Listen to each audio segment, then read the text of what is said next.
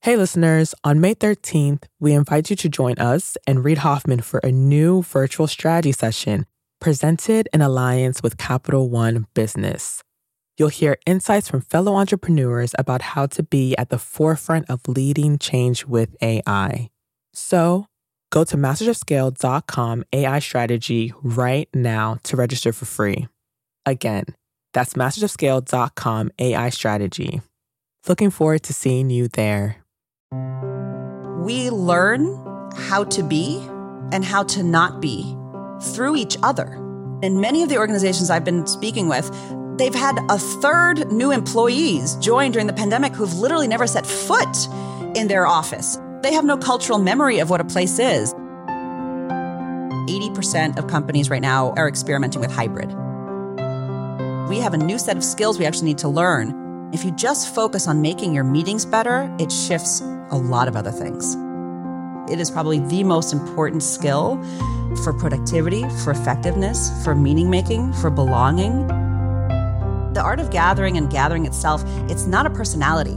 It's a practice. It's like that movie, Ratatouille, anyone can cook. Anyone can gather. It's a learnable skill. That's Priya Parker, an expert in conflict resolution and author of the best-selling book, The Art of Gathering. Uncertainty continues to dominate how workplaces function as organizations struggle with integrating return to office and remote work. I'm Bob Safian, former editor of Fast Company, founder of the Flux Group, and host of Masters of Scale Rapid Response. I wanted to talk to Priya because she's been inside many of the debates underway among leaders about balancing culture building, efficiency, collaboration, and employee flexibility. How we gather, Priya argues, is now a central driver of organizational effectiveness, yet the skills required in modern meeting making often lag the need. Hybrid meetings, which have become core to many operations, are particularly challenging, she explains. We cannot simply rely on what worked before if we want to attract, develop, and motivate talent, Priya counsels. The modern workplace requires a different approach, from the boardroom to the water cooler.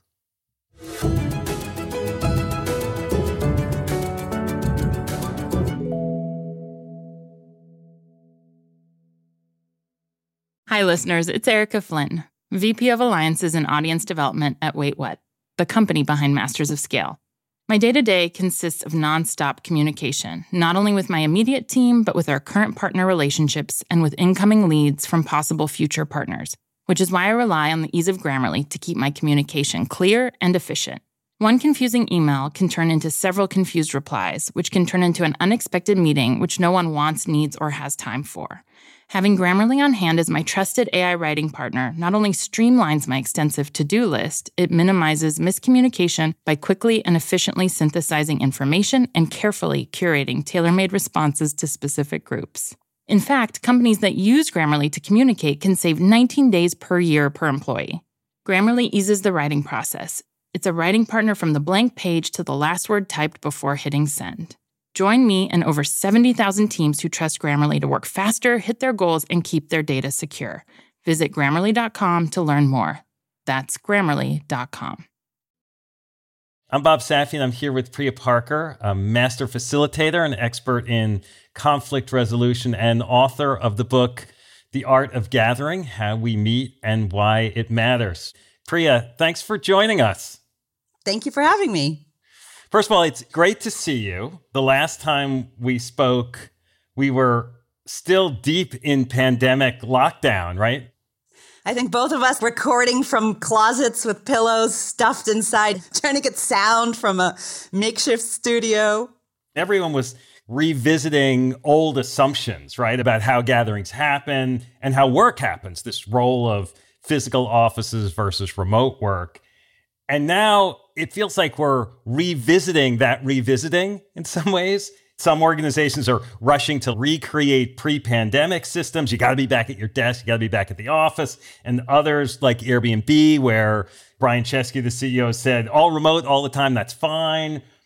And it's this broad spectrum. It's kind of experimenting. It's a little confusing. I love your word revisiting. I think what this global pandemic did is at the simplest level, By taking gathering from us, we began to see that gathering actually shapes our life. So when we couldn't meet at work to exchange information, when we couldn't gather to wed or to mourn or to celebrate or to fundraise, we began to actually just see that this thing we called gathering is something that is fundamental to how life and work and love happens. Institutions primarily were looking at virtual gathering, virtual meetings, virtual town halls. How do we actually create meaning? There were a series of moments in which tech companies, global companies started announcing back to work plans. I think Apple made a big announcement that everybody back in the office. Your listeners may be getting like hives right now if they've been part of any of the rollouts of return to work. And I think part of what is now happening in this next phase is there is a deep rethinking and negotiating and grappling with where and when and why should we meet and for what purpose, and how do we do it in a way that ideally is better than it was before the pandemic. So we got more comfortable with these virtual tools and settings that we hadn't used before. And then once we could go back to the office, the question becomes, well, should we, right? Should we, and in what format, and how do we integrate what's in the office and what's virtual? Work began to be contested. This is connected to the Great Resignation, quote unquote. This is connected to quiet quitting. These are very, very deep social forces going through all of our institutions. When you need more than one person to do something, how do we actually coordinate? I define a gathering as any time 3 or more people come together for a purpose with a beginning, middle, and end.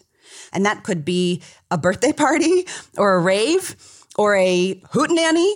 And that can also be a board meeting or a town hall or a writer's room or an executive's room. Underneath what is happening in this moment is there's these large philosophical questions that are being asked. Do I need to come back to work? Which days? How do we decide? And those are important questions to hash out. And so gathering is a part of work. It's not all of work. And the question is, what role does gathering play in that work? And then what is the best way for that gathering to unfold so that work is effective for all the participants that are engaged in it, for the workers and for the organization? There's like our New Yorker cartoon that went around, I think, March 2020. And it was something like, I guess all of those meetings really could have been emails. There's this, we meet too much, the way we meet is broken. That well before the pandemic, study after study after study was saying we spend way too much time in meetings. Many meetings are a waste of time. Many meetings are a proxy for lack of thinking rather than high precision, high performance use of incredibly valuable real estate. One company I was recently advising, they're rolling out what they're calling some version of dynamic workplace. And where they've landed is in a massive global company, employees need to come back 3 days. Okay, so Bob, what do you think I'm going to say? 3 days a what? I was going to say a week. 3 days a week? That's what I would assume. 3 days a month. 3 days a month. 3 days a month. Then I said, and people don't want to do that? One of the things that we miss when we are working from home is the moments more for either complex conversations or connection. And so there's a number of companies that are having people come in, whatever it is, 1 day a week, 1 day a month, to just basically do the things that you couldn't do virtually, but to be together. But a huge part of what is grappling right now is if you're bringing people back and everybody is sitting in a chair, logging into Zoom anyway, why are we here? And so I think there's a lot of confusion around if we are going to bring people back, do we design that time? And what I've been seeing is the rise very much of the hybrid meeting. So some people are virtual, some people are in person, and then they're connected on the screen. And it's incredibly, incredibly clunky. But I think it's also here to stay. And it's something that we can get better at. You've been an advocate for the idea that gatherings need to be purposeful. They need to be clear. And if I'm hearing you, you may be bringing people into the office that if you have less time in the office together, you have to be that much more intentional about how you use the time. Now, maybe we should always have been more intentional, but we could get away with it being messier and less efficient if we were there for 40 hours every week. I was speaking with a CEO of a company, and he had his first in-person board meeting for the first time in 8 quarters. And 12 of his board members could come in person, but 3 could only come virtually. He ended up, in the name or in the spirit of equity, to have everybody around the table log in through their computer so that they were all on the same virtual screen. And afterwards, he said he was very frustrated because they didn't actually benefit from being in person. The way you can read each other's body language, it was actually more complex to both try to stare into a computer screen and have people around you. And he said, I don't know what exactly to do, but that wasn't the right answer. I was in a town hall for a company, and it's very difficult to predict who will actually come in person. And so you have 400 chairs set up and 12 people in them, and 3,000 people on Zoom. And in the room, it actually feels kind of embarrassing and disappointing. And even though psychologically, all these people are watching, the chairs were set up for a very different group. And so psychologically, it feels like a failed gathering. And so there's all of these different moments that are just incredibly clunky. I mean, we just don't know how to do these things yet. Because 1, we haven't done it before. But 2, hybrid gatherings aren't one gathering. They're actually 3. They're 3 simultaneous experiences. So there's the group in the room, the board members around the table or employees sitting in the town hall. There's the Zoom room or, enter your favorite technology, Microsoft Teams, Google Hangout, whatever. There's the people on a screen. And then the third gathering is if you choose to connect the 2. Do the people on the screen need to know what's happening in the room and vice versa? Is there a feedback mechanism? That is a very complex gathering to run. You want to basically think about the experience of each. How do you do that? How do you make a hybrid gathering less clunky or more effective, or do we not really quite know yet? First of all, know that hybrid is more complex than either a virtual or an in-person gathering. Doesn't mean you shouldn't do it, but just start knowing it's a beast. You can actually go to a meeting and feel even more lonely and disjointed and disconnected for something when it's not run well and not thought through what the actual experience is. What I advise people is to first ask for every single meeting, why are we actually meeting? What is the purpose of this meeting? What is the specific need this week for this staff meeting? What is the specific need for this team orientation? And answer that. Often, the biggest mistake we make when we gather is we assume that the purpose is obvious. Oh, I know what a town hall is. Oh, I know what a sales meeting is. Oh, I know what a product design meeting is. And we skip too quickly to form. So the first thing is, don't worry yet about if it's hybrid or virtual or in person. First, just ask every single time, what's the need here? What kind of meeting is this? Why are we meeting at all? Why are we meeting at all? The facilitator, Ray Ringel, has this wonderful chart. What she put forward was a 2x2 where people benefit from being in person when the content is complex and when it's emotionally complex. If you're reading off numbers or if you're sharing data, unless it's very confidential, you could probably just do that virtually. Highly sensitive, complex, conflict-filled conversations, you benefit from being in person.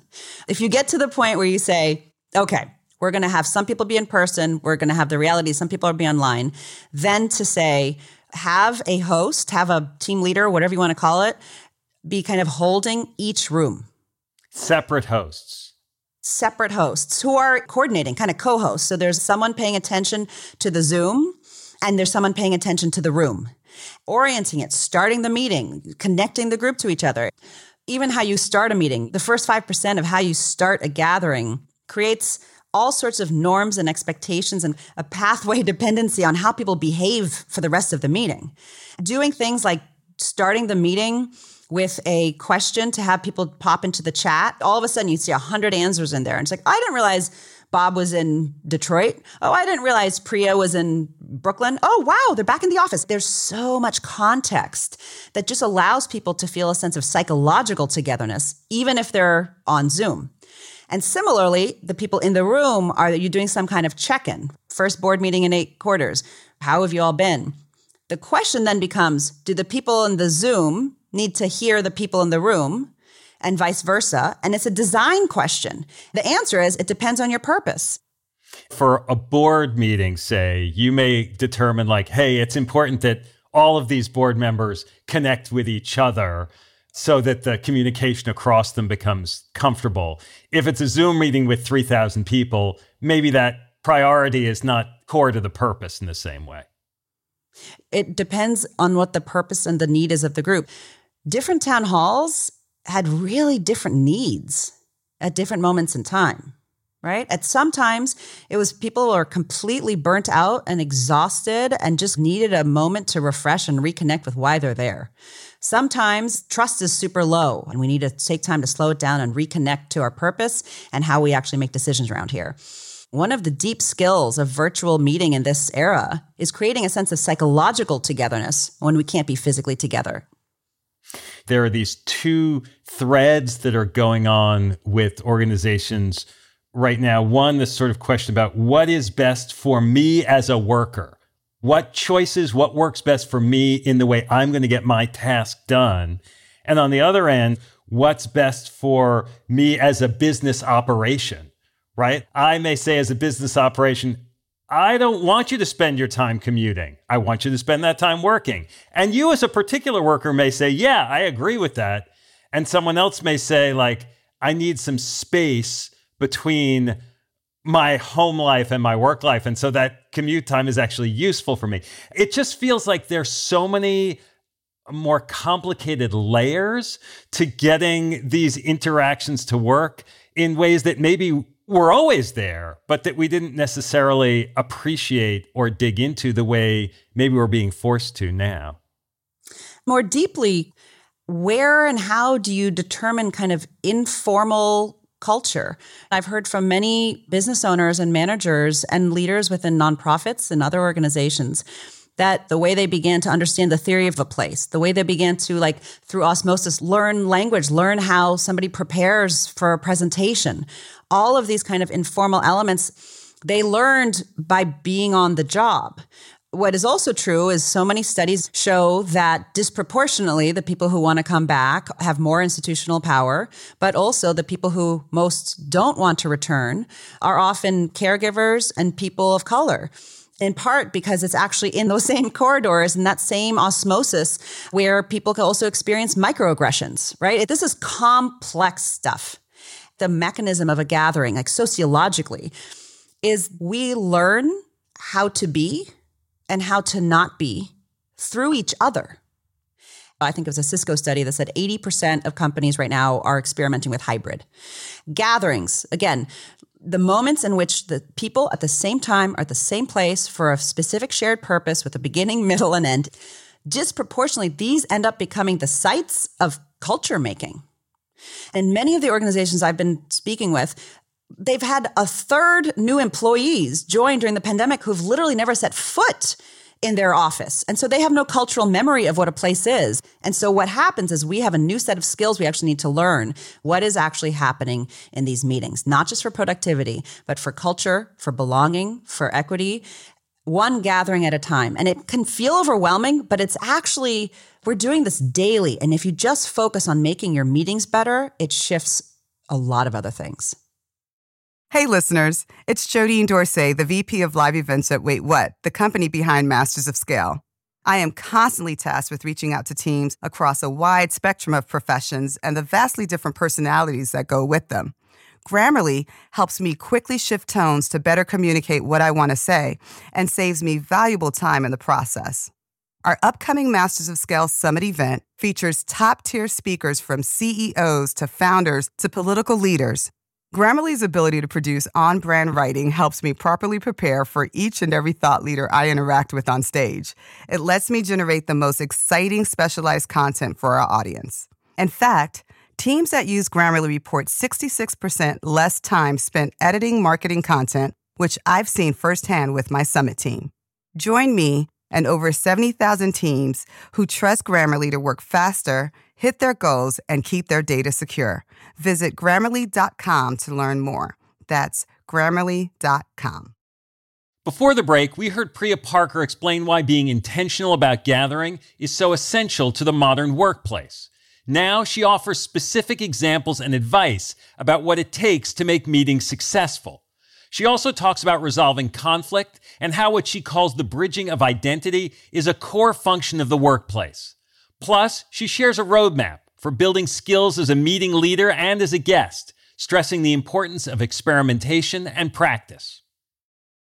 When you're super intentional about every gathering, it can start to feel formal, not as loose.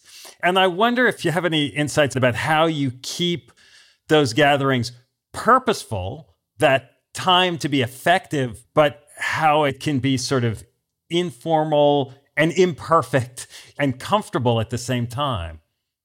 I'm so glad you have asked this, in part because I think so many of us conflate intentionality with formality. And those are two different things. There is a formality in part because there should be a sense of respect of people's times, right? Gatherings are coordinating mechanisms. Part of respect so that you're not wasting people's time is to think ahead of time. What is the purpose of this meeting? How do we set people up so they know what role they're playing? Intentionality just simply means thinking ahead of time of what the need is, and then how do I organize this group of people so that we can get to work? It doesn't mean that it's formal. In my own life, I'm a conflict resolution facilitator. That's still my day job. All of my group conflict dialogue facilitation during the pandemic moved onto Zoom. One of the things my co-facilitators and I figured out very quickly was this is an incredibly sterile environment. So many of the cues that we get as facilitators is actually in side comments, sarcastic comments, jokes, sneezes, right? All of the grist of just bodies in a room. And when you're on mute, in part because the engineers that designed these never imagined that people would be fighting on Zoom or trying to sing, like a choir can't practice on Zoom because the algorithm is created so that it chooses one voice, right? And so what we've started doing is something called silent but unmuted. We basically realized that if we were making jokes or we were asking questions, to be unmuted, and it was okay if we heard some background noise. It was okay if we heard some other stuff going on. The cost of silence was actually outweighing the benefit of order. There's an organization called Creative Mornings. It was started 10 years ago by Tina Ross Eisenberg with a morning speaker series. And their secret sauce for these creative mornings wasn't their speakers. It was their coffee line. It was literally when people were waiting in line and chatting with the person behind them. Hey, when did you move here? Oh, wow, you work for that company? Oh, how about that? And you're like, gosh, this line is long. Ha, ha, ha, I prefer Caribou coffee. It gave them social permission to actually have agency to talk about chit chat. And they realized you can't really do that on a virtual platform. And so what they did was they created a digital coffee line at the top of their Creative Mornings hour. They put people into breakout rooms and they called them coffee lines. They said, bring a mug if you want, or show us your cat, whatever it is. And there was questions people could talk about if they felt like they needed a prompt, but you could also just talk about anything. It's 3 minutes and it felt completely different. And so there's a lot of tools and technologies and companies trying to figure out spontaneity and trying to figure out more agency within these virtual platforms. And so host digital coffee lines or find ways to hack the tools that you have, because the solutions aren't within the tools. The solutions are within the answer to why are we doing this and what is the need. You mentioned that you're a conflict resolution facilitator, and we find ourselves in a conflict-rich world. What kind of things are you working on today in that realm? Many questions have come up much more deeply in the last 2 years. We have had a fundamental reckoning around race, around equity, around function, around purpose, around geography, around ability and disability, around gender. And that's what I'm spending a lot of my time on. I've turned my research lens more deeply at looking at moments of conflict, moments of division that I think many institutions are currently grappling with. Businesses are increasingly being pressed to take positions on the kinds of social and political issues that invariably produce conflict with potential customers, with investors, with employees. Do you have a perspective on how businesses should approach that kind of challenge, those kinds of conflict? in the MIT Sloan Management Review, Megan Reitz and John Higgins conducted a survey of, I think, over 3,000 workplaces that were experiencing employee activism. If you're a leader, if you're a manager within an organization facing employee activism, the number one thing to do before anything else is to check your own assumptions, biases, mindsets, picture of what an activist is, what activism looks like. The biggest obstacle leaders have in figuring out how to navigate, how to lead in these times is their own biases and belief systems of what an activist is. I think a lot of these conversations are here to stay. We are fundamentally asking things like, what is work? What is the responsibility of an organization? Where do I want to work and why? What is my relationship to an employer? This pandemic was a social X-ray and an economic X-ray and a racial X-ray to actually see the many decisions we've made to create the society that we have and to actually ask, is this what we want or are we trying to build something new? And as we're experimenting with these new ways of work, these new ways of gathering and communicating, what's at stake right now in that conversation? Where people disproportionately and culturally get meaning from. Even before the pandemic, there was distrust in institutions. Church going is on the decline. Labor was on the decline.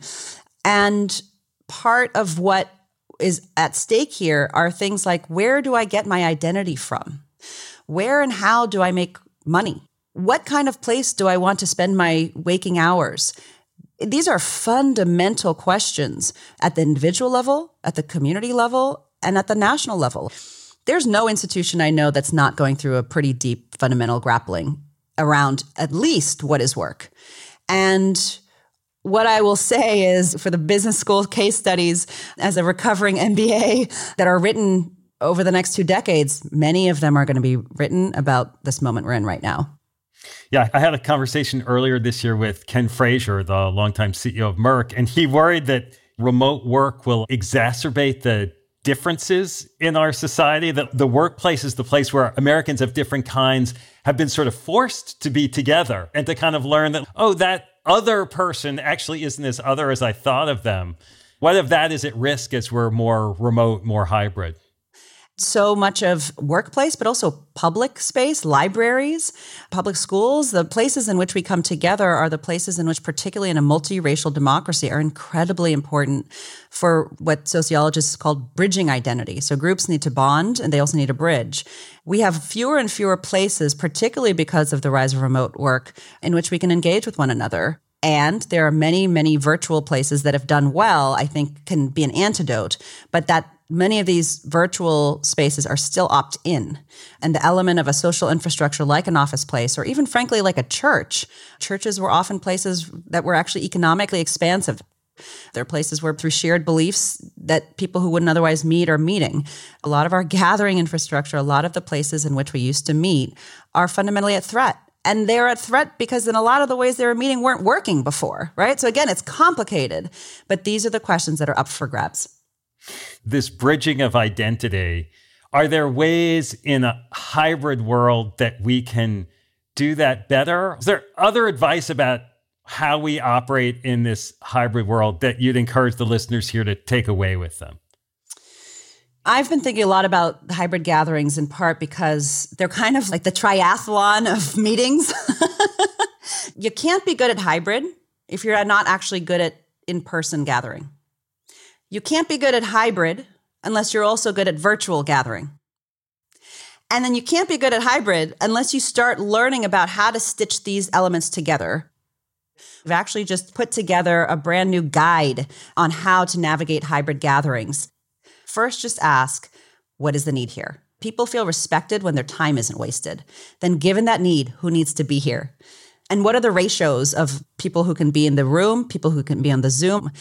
And then do we also do hybrid? And then given that, all of the things that you would ask in any normal meeting. How do you start? Who has what role? It's like going in the gym. These are muscles to practice. And the art of gathering and gathering itself, it's not a personality. It's a practice. It's like that movie, Ratatouille, anyone can cook. Anyone can gather. It's a learnable skill. It is probably the most important skill for productivity, for effectiveness, for meaning making, for belonging. And for the modern workplace, the infrastructure is kind of now the meeting. Kind of one gathering at a time is people's perception of work and their place in it. And if I want to build my skill set for a hybrid work future, do I have to become expert first at in-person and then at virtual and then together? Or can I try sort of doing all the exercises at once? Start with where your curiosity is and start with where your need is. If you've been tasked to run like the weekly stand-up, just focus on that one meeting. And honestly, you can start any which side, but have a canvas where you're actually practicing it. The last thing I would say is this can feel intimidating. And actually, we are gathering all of the time. And most of us are actually guests much more often than we're hosts.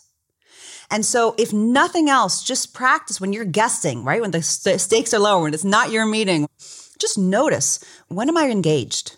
What are they doing well? Why is this a mess? The first step is to just start with observation. And sometimes we can learn even more. Guests have a lot of power in gatherings. Just start with that, and you'll begin to start to see the invisible infrastructure and the difference between when a meeting works and when it doesn't, and why.